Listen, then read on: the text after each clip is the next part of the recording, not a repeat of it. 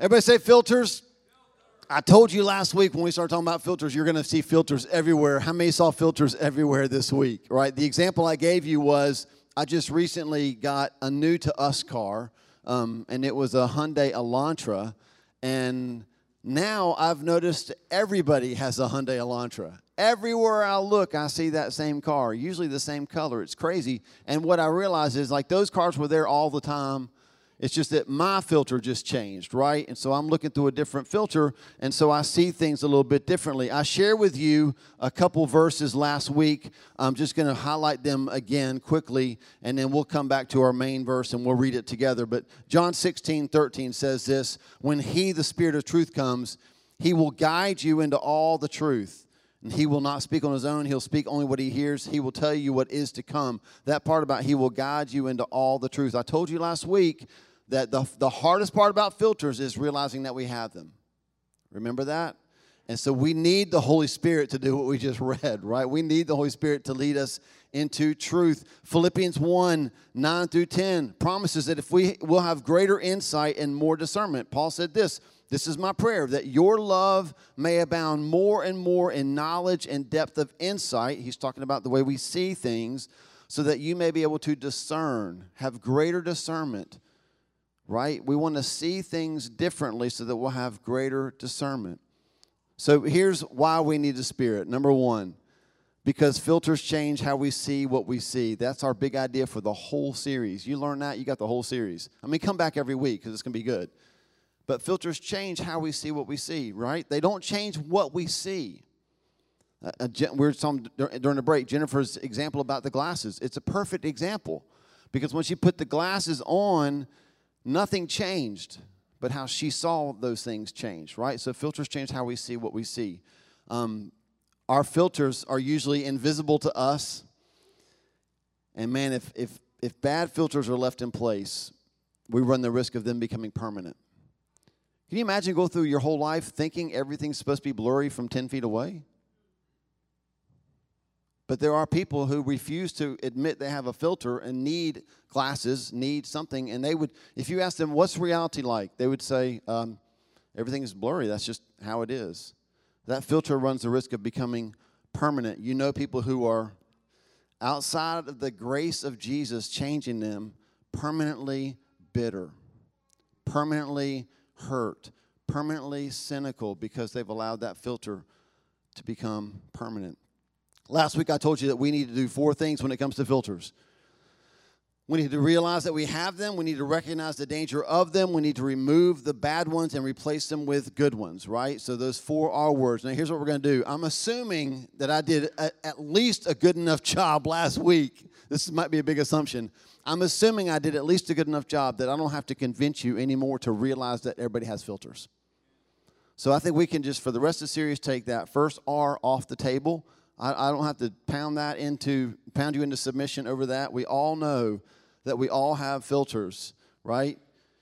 You have a filter. I promise you that. So here's what we're going to do. As we go forward, each week we're going to take a look at different filters. And I want us to just follow this 3-step process every single week. I want us to recognize it, remove it, and replace it. Okay? Recognize, remove, replace. That's your 3-step process for everything we talk about for the rest of this series. Recognize the filter that we're talking about, remove it if it needs to be removed, and replace it with something that God says you need to replace it with. That make sense? Recognize, remove, replace. All right, so our filters are what? Invisible to us. So we need who? The Holy Spirit to help us recognize. I'm just making sure that it's, and you and I are you're just killing it. You could come preach this probably, right? So here's what we're going to do. Every single week, we're going to start the teaching by praying Psalm 139, 23 and 24. From the Message, it'll be up on the screen in 3, 2, 1. Ha! Those people in the back are amazing, aren't they? Give it up for them in the back. Come on, they're killing it. If we could see them, they're turning red right now. I want us to pray this, okay, out loud together because we're coming to the Word of God with this mentality. I need you to search me, God. I need you to help me. Don't help me realize that I have a filter. Help me recognize that I have this filter that we're talking about today. Okay? So here we go. Clear out your voice. Psalm 139, verses 23 through 24. Let's pray it together. Investigate my life, O God. Find out everything about me. Cross-examine and test me. Get a clear picture of what I'm about. See for yourself whether I've done anything wrong. Then guide me on the road to eternal life. I'm so glad that you prayed that, because this morning we're talking about the filter of pride. Tons of verses. If you're a note taker, just jot down all of these scripture verses that I'm going to give you. Pride is one of those internal attitudes that can be hard to spot, right? There's a good pride that we see in Scripture. If you've ever done a good job and you kind of like, man, I did a good job. That's a good kind of a pride. But then most every reference to pride in Scripture is negative, okay? So I say that up front because I know how our human minds work. And so I'm going to start teaching you on pride, and some of you are going to sit there, and right now you're already going, I mean, this doesn't apply to me. I've just got the good pride, right? But that's why we prayed that prayer, so that the Holy Spirit can show you that you probably don't just have the good pride. Here's a few examples. Here's where we start with Scripture. A couple of examples of pride that are negative in Scripture. 2 Chronicles 26:16 says this, but after Uzziah became powerful, his pride led to his downfall. He was a king. He became powerful. His pride led to his downfall. Acts chapter 12, verses 21 through 23. On the appointed day, Herod, wearing his royal robe, sat on his throne and delivered a public address to the people. That's what kings do. And they shouted, this is the voice of a God, not of a man. I read that verse and think, what would it be like if I stood at the door every Sunday and as y'all walked out, you were just like, dude, that was just like the voice of a God. Well, his response, verse 23, immediately because Herod did not give praise to God, an angel of the Lord struck him down, and he was eaten by worms and died. Kids, did y'all hear that? The dude got eaten by worms. What in the world? Isaiah chapter 10, verse 12. When the Lord has finished all his work against Mount Zion and Jerusalem, he will say, I will punish the king of Assyria for the willful pride of his heart and the haughty look in his eyes. Now, again, pride can be hard to spot in ourselves. Here are a couple of verses about why it's hard to spot pride and clues that we might have that filter of pride working in our heart. Malachi 3:13. God says, you have spoken arrogantly against me, yet you ask, what have we said against you? Here's a test if you have the filter of pride operating in your life. When you can't receive correction, you probably got a filter of pride. When the Lord Almighty says, you have done this, and your response is, when did I do that? Right? Like, that could be pride operating in your life. 1 John 2:16 says, for everything in the world, the lust of the flesh, the lust of the eyes, and the pride of life comes not from the Father, but from the world. When I read that, what I wrote down was, if you talk about what you've accomplished and what you've accumulated, I think about the verse where the man said, let's build bigger barns, right? Because I got so much stuff. If all you talk about is what you've done in this life, then you have fallen prey to what John said was the pride of life, and it doesn't come from the Father. It comes from the world. Basically, sinful pride is excessive self-esteem. Does that make sense? And you know people. I'm talking right, I know you're supposed to be thinking about yourself, but aren't you thinking about somebody else right now? You're thinking about somebody, you're like, dude, that's them. That is so them. I know this guy, he just talks about what he's accumulated. He's all about himself. She's so conceited. You're already thinking about people. You can imagine how this filter would change the way that someone sees what they are. So I want you to recognize it. I want you to hear those verses and just start asking yourself and asking the Holy Spirit, do I have a filter of pride in my life? I'm going to give you an answer. Yes. Right? I think all of us struggle with this filter. It's just hard sometimes to recognize that we have it because we're so busy seeing it in everybody else.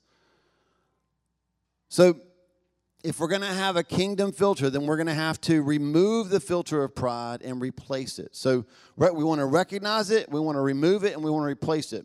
So we just talked about how to recognize it, right? All these verses about pride in the Bible, and there's so many more we could have read, right?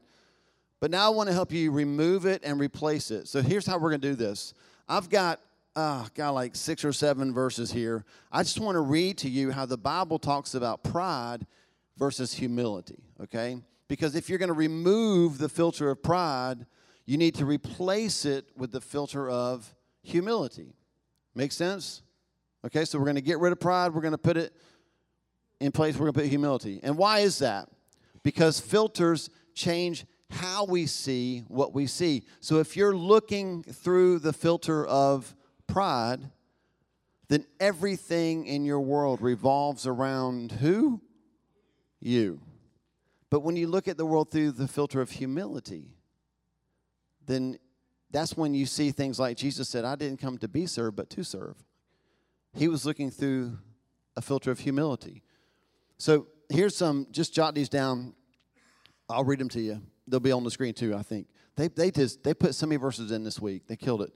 Proverbs 11:2.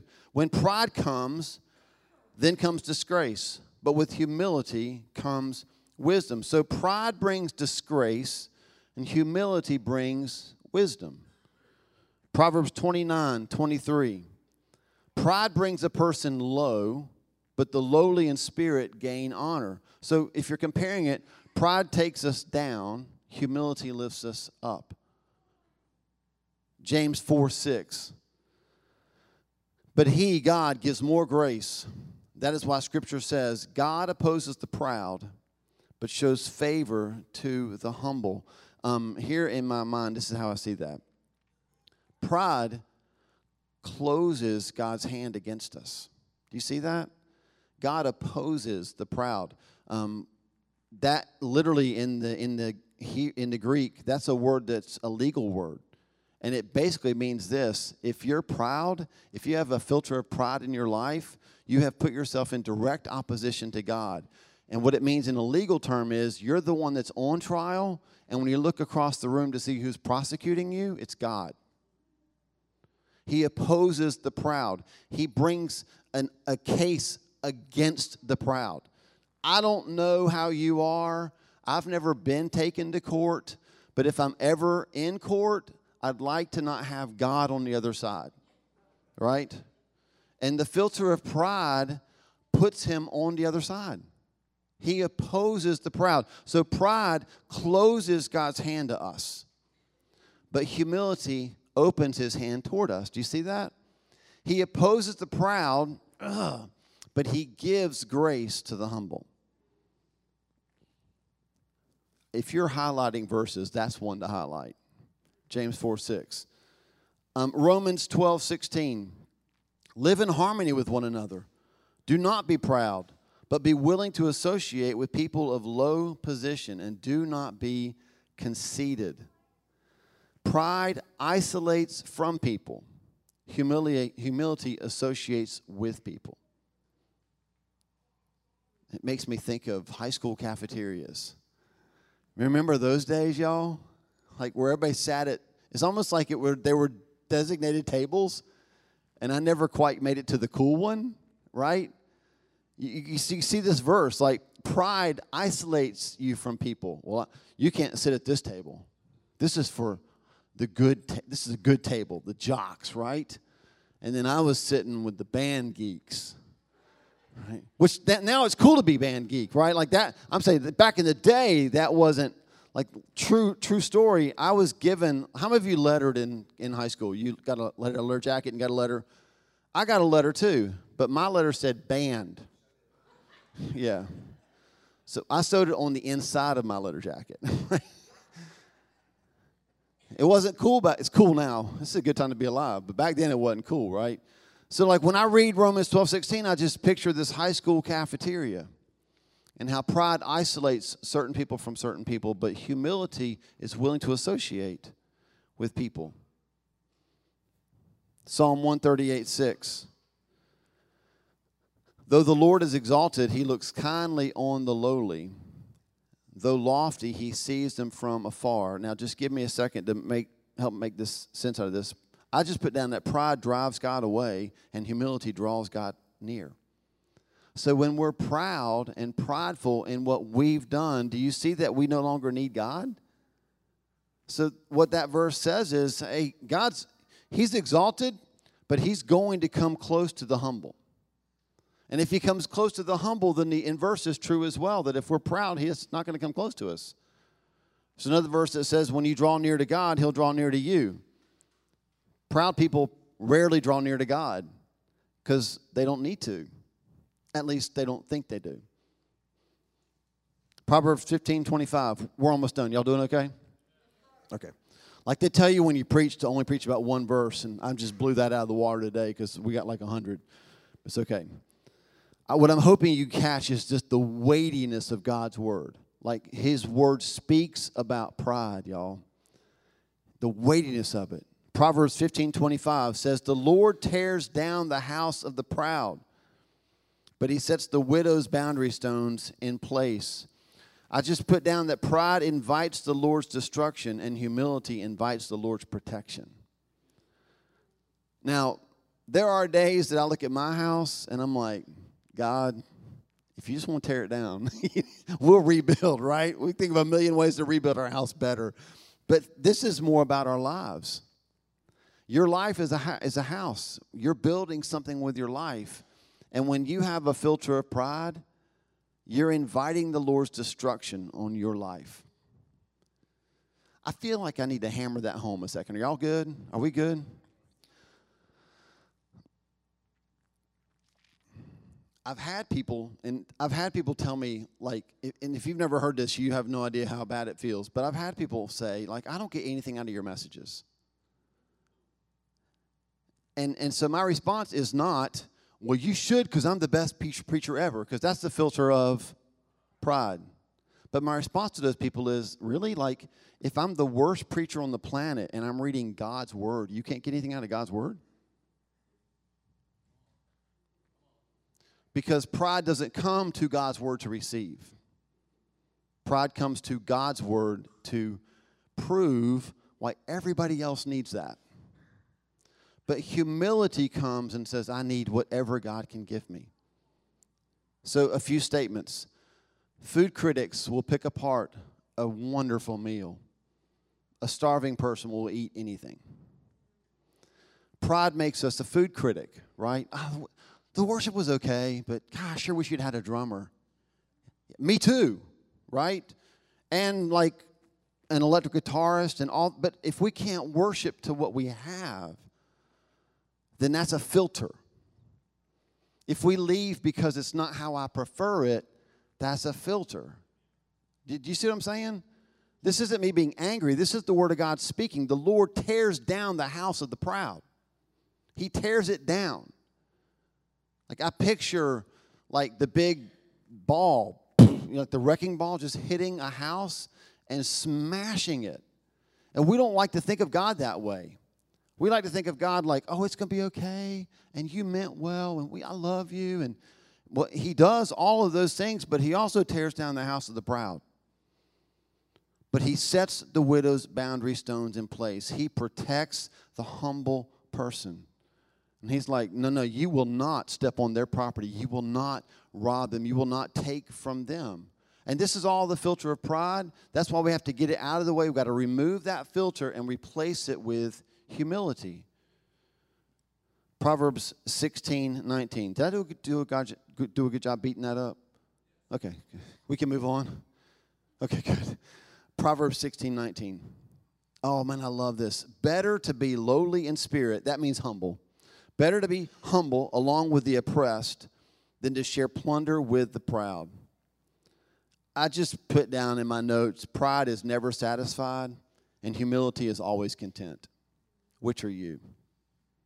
Right? I mean, think about that. He's saying, I'd rather be in prison and humble than to be rich and proud. Because He so wants humility. Now, it seems like all of those verses should be enough for me to give an altar call right now and all of us pray, dear God, remove this filter of pride from my life, right? But just in case you need one more, let's look at Psalm 10:4.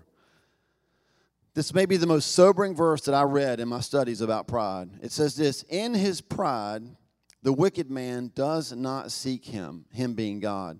In all his thoughts, there is no room for God. I mean, that makes sense, doesn't it? It makes sense that if you have a filter of pride, that you would come to church and you would hear me talk about Jesus and how God sent his son to die on a cross for your sins and my sins. And even as I preach about that, in your mind, there's not even room for a thought about God because you're like, that's stupid because, look at me. I don't need a Savior. Do you see how that works? And so eventually, there's not even room. The pride pushes out even the capacity to consider God.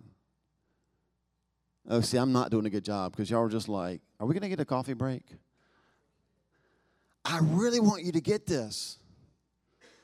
That if we live our lives with the filter of pride, if we don't remove it, if it becomes permanent, we don't even consider God. So how do we replace it? If you want to, and I'm hoping you do, right? A lot of people think that pastors are supposed to have all the answers, but they don't. So today, I'm going to leave you with questions. Y'all good with that? Some of you are. Some of you are like, not really, right? Here's some questions. They're all going to be based out of Philippians 2, 1 through 8. I'm going to read it, and then we'll go back and go through a few specific verses. I'll give you some questions. Philippians chapter 2, verses 1 through 8. Therefore, if you have any encouragement from being united with Christ, if any comfort from his love, if any common sharing in the Spirit, if any tenderness and compassion, then make my joy complete by being like-minded, having the same love, being one in spirit and of one mind. Verse 3, do nothing out of selfish ambition or vain conceit. Rather, in humility, value others above yourselves, not looking to your own interest, but each of you to the interest of the others. In your relationships with one another, have the same mindset as Christ Jesus. Verse 6, who being in very nature God, did not consider equality with God something to be used to his own advantage, but rather he made himself nothing by taking the very nature of a servant, being made in human likeness, and being found in appearance as a man, he humbled himself by becoming obedient to death, even death on a cross. This is usually when we bring out a basin with a towel and I'll wash your feet. But that's too easy, right? I'd rather have you ponder these questions. Verse 3 says, do nothing out of selfish ambition or vain conceit. Rather, in humility, value others above yourselves. Ask yourself this question. What does it look like to value others above yourself? I can't answer that for you. I can only tell you this, that it means that every single person I meet has something to offer my life. If you're any athletes in the house, if you ever got to sit down and have a conversation with your favorite athlete, the person who's at the top of their game in your sport, how would you approach that conversation? Hopefully with pen, paper, or at least your notes app, right? Like you're taking notes, you're asking questions. You want to learn. You're a sponge. And when the Bible says to value others above yourself, that's what it means. What would it look like if everybody approached everybody in the church with that mentality? Verse 4, not looking to your own interest, but each of you to the interest of the others. What would a body of believers look like if everyone took an interest in everyone else? Verse 6, Jesus, being in very nature God, did not consider equality with God something to be used to his own advantage. What are you holding on to that makes it hard to serve? This is the quiet portion of the sermon. What are you holding on to that makes it hard to serve? I can't serve because I can't serve people because whatever that because is, you got your hand on it. And that would be like Jesus saying to the Father, I can't go to the cross because I'm holding on to who I am. I'm holding on to my equality, my position. What are you holding on to that makes it hard to serve? In verse 8, Jesus, being found in appearance as a man, he humbled himself by becoming obedient to death, even death on a cross. So as followers of Christ, last question, what does it look like to follow the example of Jesus? That example, right? Like, did you see the part about death? What does it look like as a believer? Because we're Christians, right? So Christian means little Christ. We're disciples. Our mission here is to become disciples of Jesus. And so we're becoming more and more like Jesus. The longer that I'm his disciple, the more I should look like him and the less I should look like me. That was tough to say. So when I come to verse 8 and I read verses like, holy cow, his humility led to his death. And Jesus says, you want to be my disciple, there's your verse. So what would it look like? What does it look like to follow that example in your life? I'm trying to figure out what it looks like in my life, right? I'm not meddling in your business. I got my own business. But you better ask yourself that question. What does it look like as a believer to do that? And I told you last week that we would have to have grace as we go through the series, right? Do you see why? We got to have grace for one another, man, because we're going to blow it, fail miserably. You're not going to like the way I said it. I might not like the way you received it, right? Like, I might not like that I had to say it. I might not like hearing myself say it. We just need grace as we go through this. Filters change how we see what we see. The world looks so different when we see through humility instead of pride. And so I just want to close this out with one last passage of Scripture. I've done really, really well, y'all. Come on. Last passage, they're going to put it up there. You don't have to read it, but you're going to see all of it at the same time. And I just want to read to you a parable that Jesus told. It's just a perfect way for us to illustrate the difference between a pride filter and a humility filter. And I just want you to listen to it. It comes from Luke chapter 18, verses 9 through 14. And Jesus, it says, to some who were confident of their own righteousness and looked down on everyone else, Jesus told this parable. Now, when we read verse 9, I immediately think of all the people that bullied me in high school. Do you? Do you think of all the people that are mean to you? Like, yeah, Jesus is telling you a story, buddy, and you better listen up. But I've just spent the last 25 minutes or so trying to convince you to not think about how everybody else needs to hear what Jesus is getting ready to say. He's telling it to you. He's telling it to me. We're the ones that like to look down at other people, right? And so this is what Jesus told us. Verse 10. Everybody say, he's talking to me. Yeah, you didn't sound like you believe it, but he really is talking to you. Here we go. Verse 10. 2 men went up to the temple to pray. 2 people went to church at the gathering. One, a Pharisee, and the other, a tax collector. One owns a beautiful home. The other doesn't have a home. One took a shower. The other did not. One has a full belly. The other does not. And the Pharisee stood by himself and prayed, God, I thank you that I am not like other people, robbers, evildoers, adulterers. I'm so thankful that I'm not like all the bad people in the world, and even like this tax collector. Like, he pointed that dude out to God.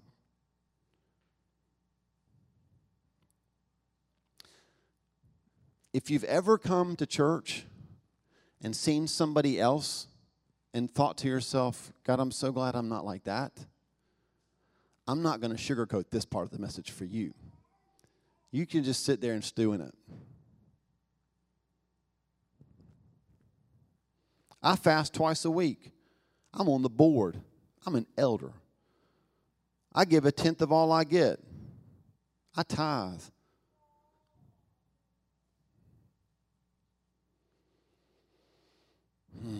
Hold on, I'm just breathing for a second. God takes pride seriously. Verse 13. Look at the difference. But the tax collector stood at a distance. He would not even look up to heaven, but beat his breast and said, God, have mercy on me, a sinner. Verse 14, I tell you that this man, rather than the other, went home justified before God. For all those who exalt themselves will be humbled, and those who humble themselves will be exalted. Do you know why only one of them went home with mercy? Because only one of them asked for mercy. It's not because he was humble. It's because he recognized his need and asked God to meet it. And the filter of pride keeps us from recognizing our need. And so we never ask God for what he already knows we need. We just list all the reasons why we don't need. I don't really need your help, God, because I fast twice a week and I give a lot of money. This morning, I want you to go home justified. I want you to go home with mercy from God. But it requires you saying to God, I need that mercy, right? And for some of us, it means removing the pride. And listen, I've been the Pharisee, and I might be the Pharisee again. I have found myself praying things like, well, at least I'm not that. But God's like, we don't need to talk about that. Let's talk about you, right? Let's talk about where you are. Can I close this morning with a quick story? Y'all good with that? And then we'll pray. When I was in high school, I told you I was never at the cool kids table. I don't know if I was supposed to be at the cool kids table. I think I was, actually, because my dad had some standing in the community, right? So I don't think I hung out with the right people. But there was this one girl in our class, and she just didn't fit in at all. And she got picked on all the time. And I would sit with her at lunch, like not in a dating way, just sitting with her, you know. And I don't know that I even had a real gospel motive. I just felt bad for her, so I would hang out with her. But when she wasn't around, I'd make fun of her too, right?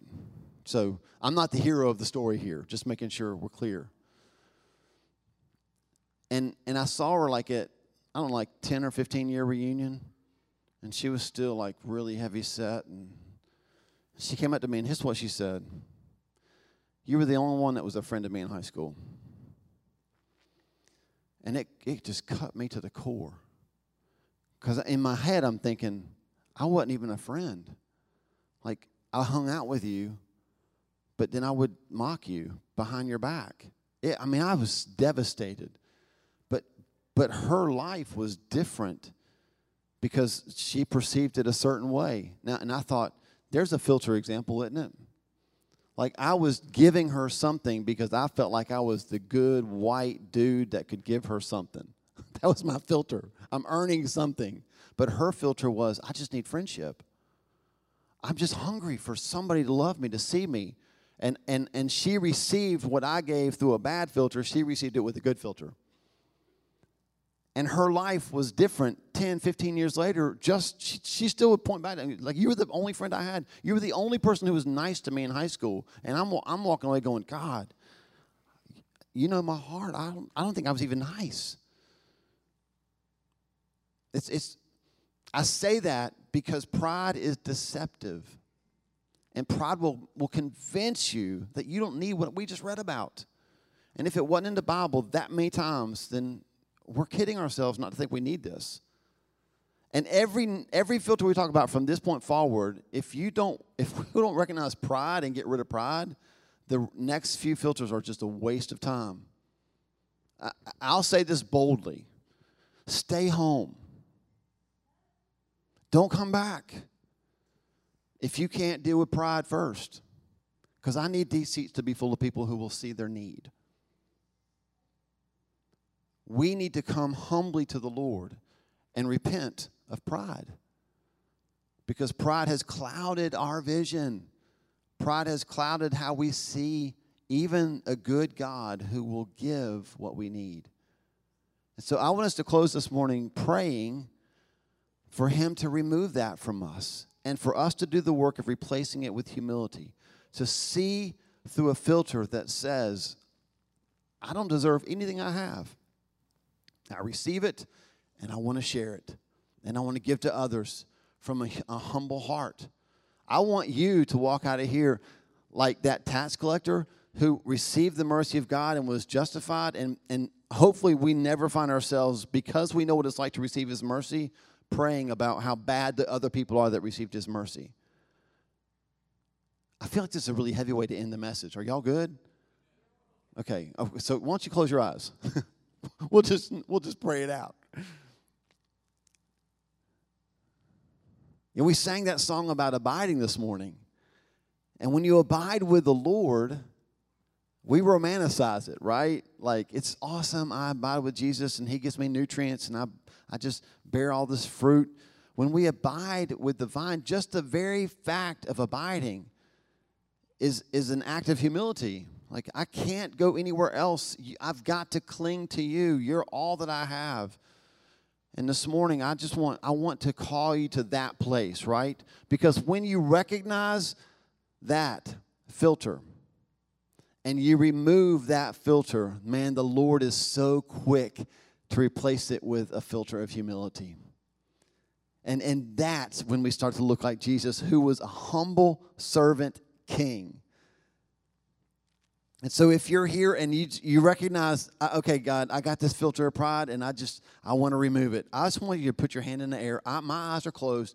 I've got my hand up. You just respond to the Lord right now, and I'm going to pray for us.